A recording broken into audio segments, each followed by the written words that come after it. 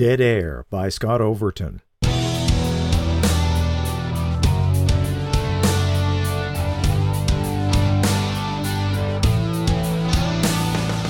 Previously in Dead Air, radio morning host Lee Garrett's life is in a shambles. His career is in trouble and he's facing a death threat that just might be real. In Chapter 5, the company Christmas party revealed the tensions boiling beneath the surface of Lee's radio world. Now, Chapter 6 of Dead Air. When he heard the voice of Candace Ross on his voicemail, Lee hoped she was calling to cancel their visit to Paul Schwartz. No such luck. She suggested he meet her at the CNIB office so they could travel to Paul's together.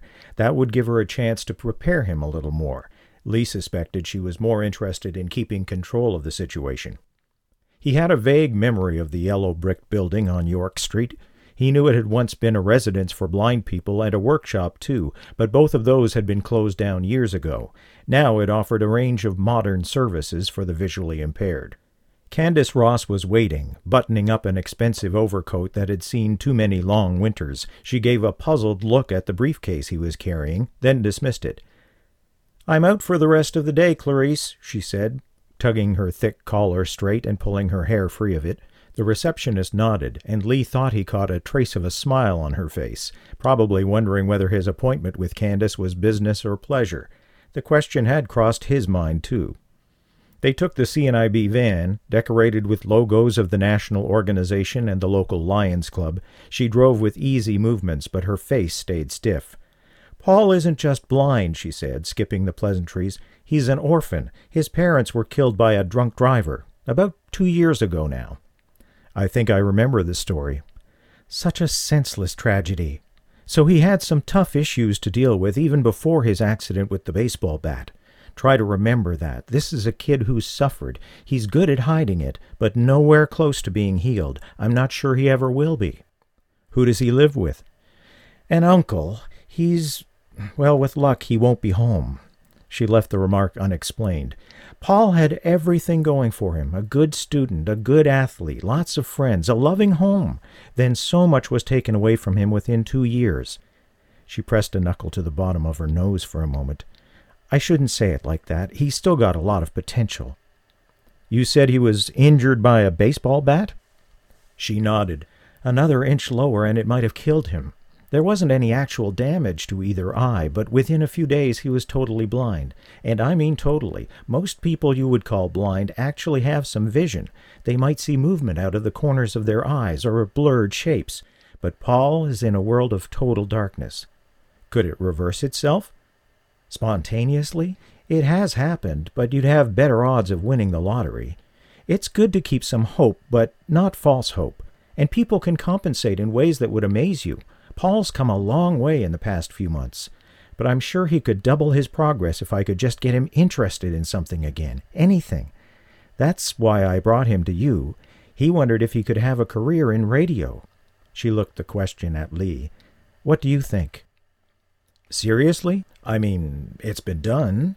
His shoulders lifted. "I remember there was a sportscaster who did color commentary for one of the American baseball teams. But if you mean the kind of show I do, it'd be one hell of an uphill climb. So much of the job is reading. I know there are technical aids that can help with that, but frankly, private companies wouldn't be willing to spend the money. Even the CBC probably wouldn't." "That's what I thought. Let's keep that to ourselves for now, okay?" "But these days he doesn't have to be a broadcaster. What about podcasts and audio blogs on the internet? Some of them are incredibly popular. I don't know if anyone makes a living at it yet, but by the time Paul enters the job market..." "Do you really think so? Or is that just a way to let him down easy?" "Didn't someone just tell me it's good to have hope?" She pulled over in front of a semi-detached home of dull red brick and wood siding that showed at least 20 years of wear. "Hi, Paul. It's Candace," she said as the door began to open. "I know. I heard you come up the sidewalk. High heels." The boy looked pleased with himself. Now that he was aware of it, Lee could see that Paul's eyes didn't focus, but they still aimed at Candace's face. "Who's with you? A man, right? Those are a man's shoes." "Hello, Paul." "Lee Garrett!" A smile burst into view, but quickly dimmed. "What are you doing here?" I'm really sorry about what happened at the craft fair. I had a serious problem with the equipment and had to fix it right away. I should have... Well, anyway, I wanted to make it up to you." The boy gave a knowing nod. "Candace asked you, didn't she?" "It's okay. She thinks she's my mother." He hesitated, then abruptly stuck out his right hand as if remembering the correct adult behavior. Lee grasped the hand firmly and gave it one polite tug. The boy said, "Come on in." A smell of breakfast and ashtrays hung in the air, as if vaporized bacon grease had permeated the carpets and upholstery. A secondary odor of unwashed laundry revived Lee's memories of college dorms. The hallway's faded carpet might once have been blue, but was now a dirty gray, shading to brown in the center. Off-white walls bore the residue of cigarette smoke, darker near the ceiling. Even if Lee hadn't been told, he would have known that no woman lived here. The few shelves around the living room held only a sparse collection of sports or automotive magazines, some ashtrays, and an empty beer bottle. "I hope the place isn't too much of a mess," Paul said. "Uncle Lenny leaves stuff lying around. Sometimes I trip over it. He's getting better, though. I asked him once about getting a housekeeper. He got pretty pissed at me." He hesitated. "Sorry, I shouldn't have said pissed." Lee stifled a laugh and opened his briefcase on the lone bare patch of arborite on a nearby coffee table. "I brought something for you. I hope you're a Blue Jays fan." "Oh, yeah. What is it?" With a nod from Candace, Lee took the boy's left hand and placed a CD in it. "This is a CD called That Championship Season. Heard of it?" "Yeah, the Jays' 1993 season, right? Cool. Thanks." "Right. Tom Cheek and Jerry Howarth. It's got some great clips, a lot of the World Series especially. I had an extra at the house. I hope you like it." "Maybe we can listen to it together." Lee laughed and said, "Maybe." Candace's eyebrows looked to be telling him, "Don't make promises you're not prepared to keep." Lee just shrugged. He put his briefcase near the front door and laid his gloves on top. "What other things are you interested in, Paul?" "Come on, I'll show you a new model I just finished." Paul's room was like a Hollywood version of a boy's bedroom, with carefully placed sports equipment and plastic models of spaceships, but far too neat. In Lee's experience, a young boy dropped things wherever they lost his attention. Obviously, piles of clothes or toys would be hazards to Paul Schwartz. But it took a moment for Lee to identify what was really wrong. The walls were a flat blue with no posters or pictures, no Star Wars wallpaper. Even the comforter on the bed was a solid blue, not a picture of Hechevarria diving for a hard-line drive toward second base. The room felt incomplete. Even a boy without sight himself would want such things to show off to his friends. "Look at this!"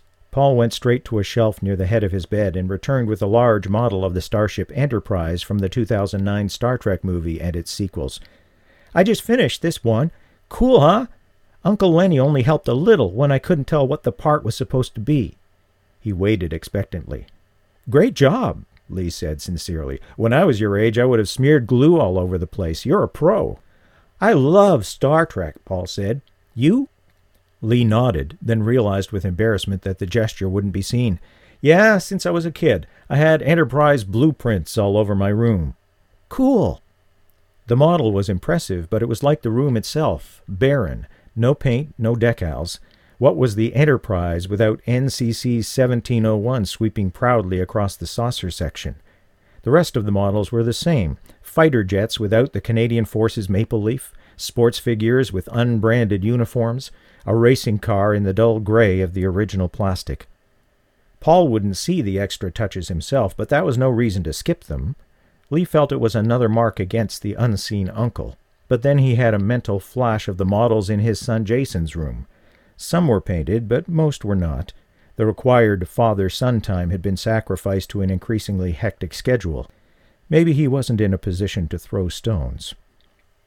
"Mr. Garrett?" "Sorry, I was somewhere else for a second. Remembering that I shouldn't really stay too long. I have things I have to do. Actually, some Christmas shopping I haven't quite finished." "Hadn't started" was closer to the truth. Candace's face closed like a fist. He looked quickly to Paul and saw the Enterprise model dangling from slack arms. "That's okay, you can go. I know you're a busy guy. Why would you be interested in a kid's toy models?" Lee took a deep breath and rubbed his temples. Hadn't he learned anything? No, Paul, I am interested. My shopping's waited this long. It can wait a little longer. The change was abrupt, but the boy seemed willing to accept it. Is there anything you want to know about radio? Do you listen a lot? Yeah, sure, I listen all the time. Do you guys get to pick all the music you play? With a smile of relief, the morning man fell into explanations he'd given dozens, maybe hundreds of times before. The strangeness of the surroundings faded, and there was just a man and a woman and a boy. The next time he checked his watch, it was after 5 o'clock. I think Mr. Garrett and I will have to get going, Paul, Candace said for him. We didn't get to listen to the CD. Could you... Sure, Lee said. I'll see you again. Maybe you can come and meet some of the people at the radio station. The boy's normally expressionless eyes lit up. Yeah, that would be great. Candace had begun to lead the way out of the room when they heard the sound of the front door closing and a few scuffled steps. The noises stopped for a moment, and then there was a loud thump as if from a heavy object flung to the floor. Who's here? Who the hell's here? Paul's uncle appeared at the corner of the hallway. He was a few inches taller than Lee, with shoulders that would have been broad even without the quilted jacket he wore, but the arms and legs under the blue work clothes showed a wiriness rather than bulk. A heavy steel lunchbox had been thrown to the floor, and Lee's overcoat was clutched in a large hand. Crooked bottom teeth showed through thin lips as the man spoke again. What the hell? What are you doing here? Surprise flashed in the blue-gray eyes, but also something more, not just anger, a naked hostility. He turned on Candace Ross. Why did you bring him here? I never said you could bring people. What the hell were you thinking? She could only stare, shocked, speechless. I invited him, Uncle Lenny. Don't be mad. I didn't think you'd mind. Paul pushed between the adults as if to offer his protection, a gutsy move. Hopefully it meant that Lenny Schwartz wasn't given to beating his nephew. As if to confirm that, the man's fury began to cool. He looked down at the boy for several seconds, then pulled a faded baseball cap from his own head and flung it across the room. Damn it, Paulie, you gotta ask me first. It's my house, too, you know. The cold eyes shifted to Lee's face. So you do notice the little people every once in a while, huh, Mr. Radio Star? Or was it a short skirt that changed your mind? Candace's mouth fell open, and her hands went to the hem of her dress.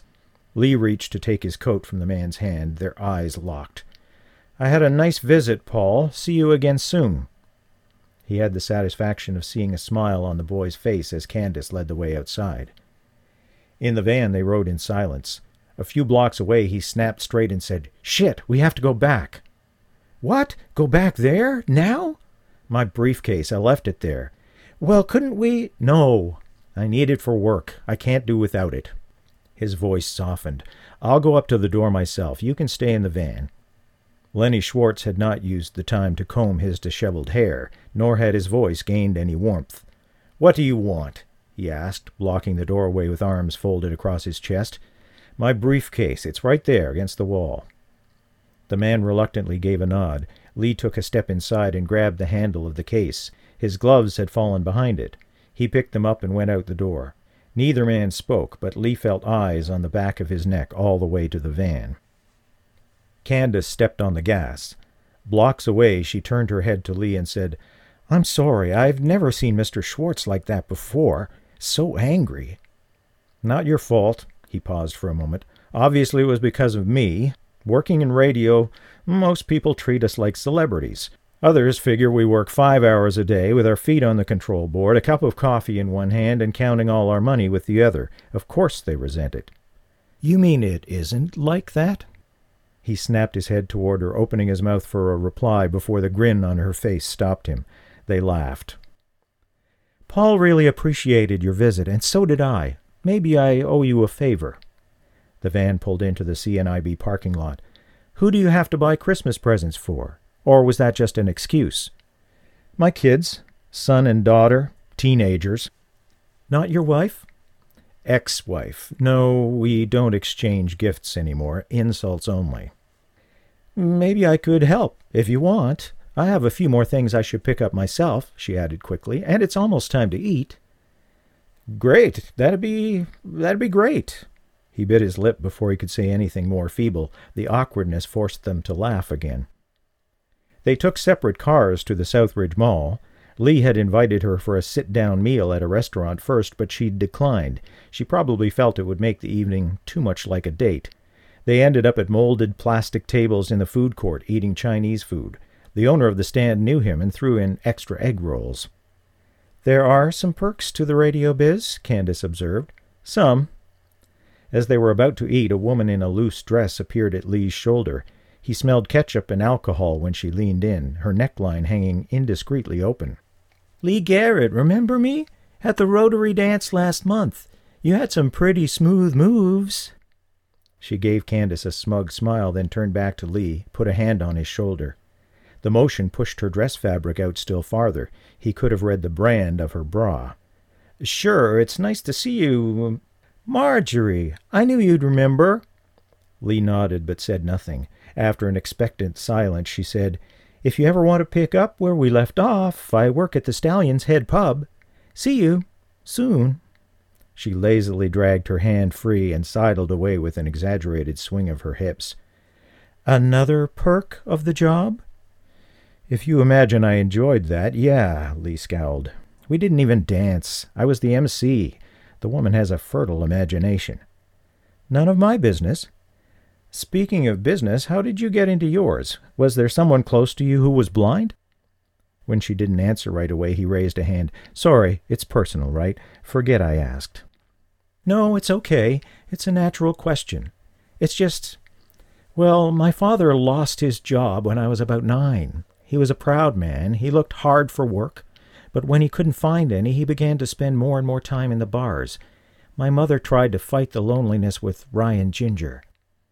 She tried to pour some tea from the metal teapot, and half of it spilled. With an apologetic look, she fumbled with some napkins to wipe it up.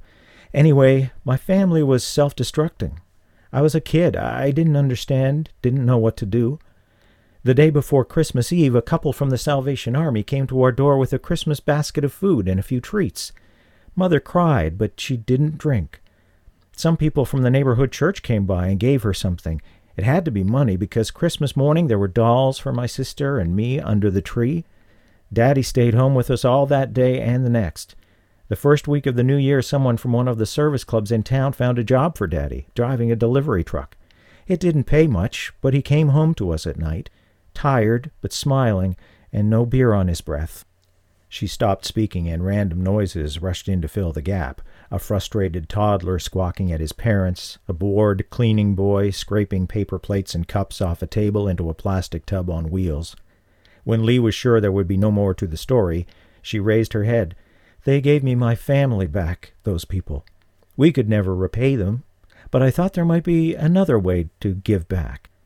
Her eyes looked into his, and what he read there was a revelation. Then the moment was gone, and she laughed self-consciously. "Got more than you bargained for, huh?" No, thanks for telling me." "So how about you? How did you get into radio?"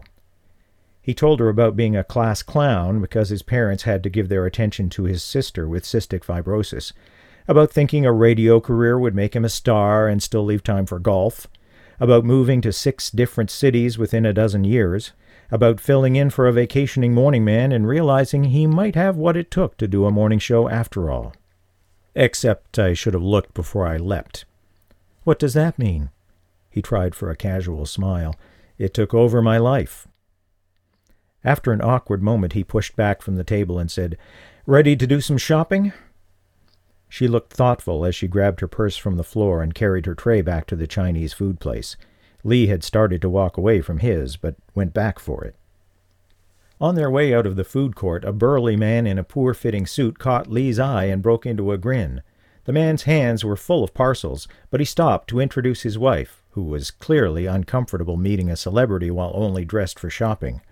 After a bit of small talk, Candace stepped forward and introduced herself. There was a quick exchange of Christmas wishes, and Lee managed to pull away. "How do you know them?" "He's a listener, runs a carpet business." He smiled. "I could tell you don't listen to CTBX. Listeners act like they've known us for years." "Well, you're right. I usually listen to, what is it, the new one? The Wolf? Country music? But I thought you were English." She laughed. "What's that supposed to mean? My parents are English. I was born here. Anyway, country music is big in Europe. Here, too, actually. You shouldn't sneer at what you don't know. Lee held up his hand as if to ward off a blow. Okay, I've run into big country fans before. I should have known what to expect.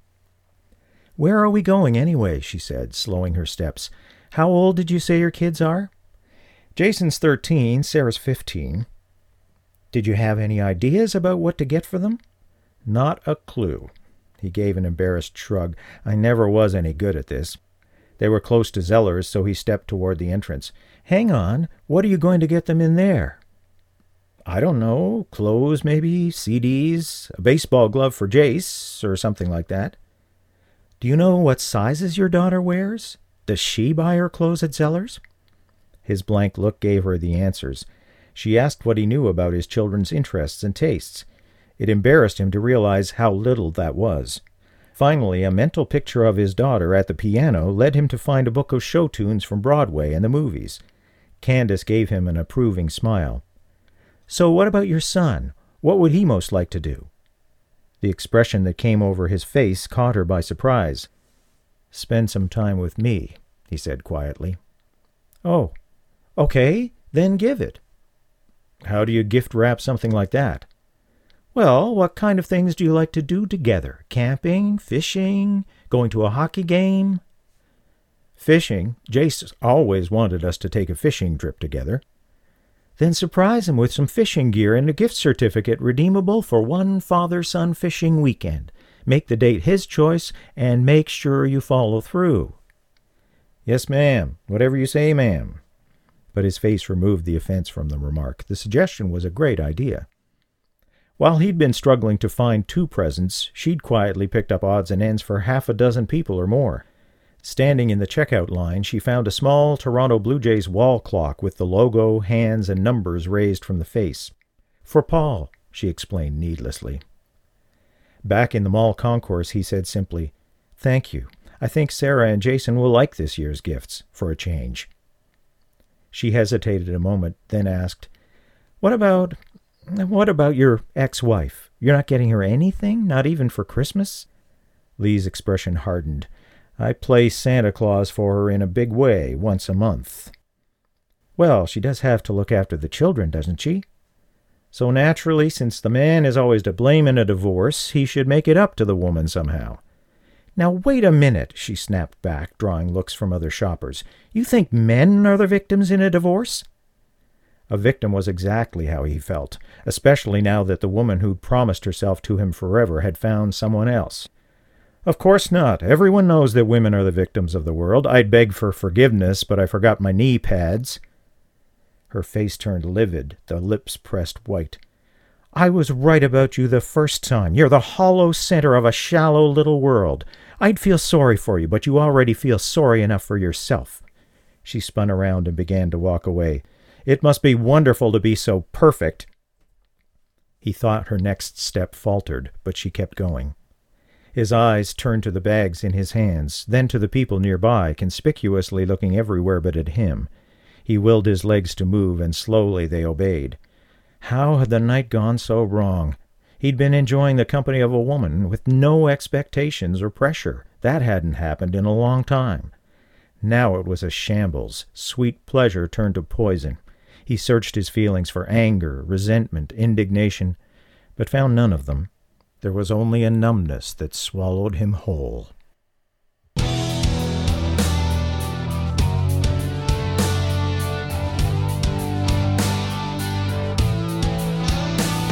Join me next week for Chapter 7 of Dead Air as Lee Garrett struggles through Christmas memories and rediscovers how easy it would be to destroy his career with one mistake.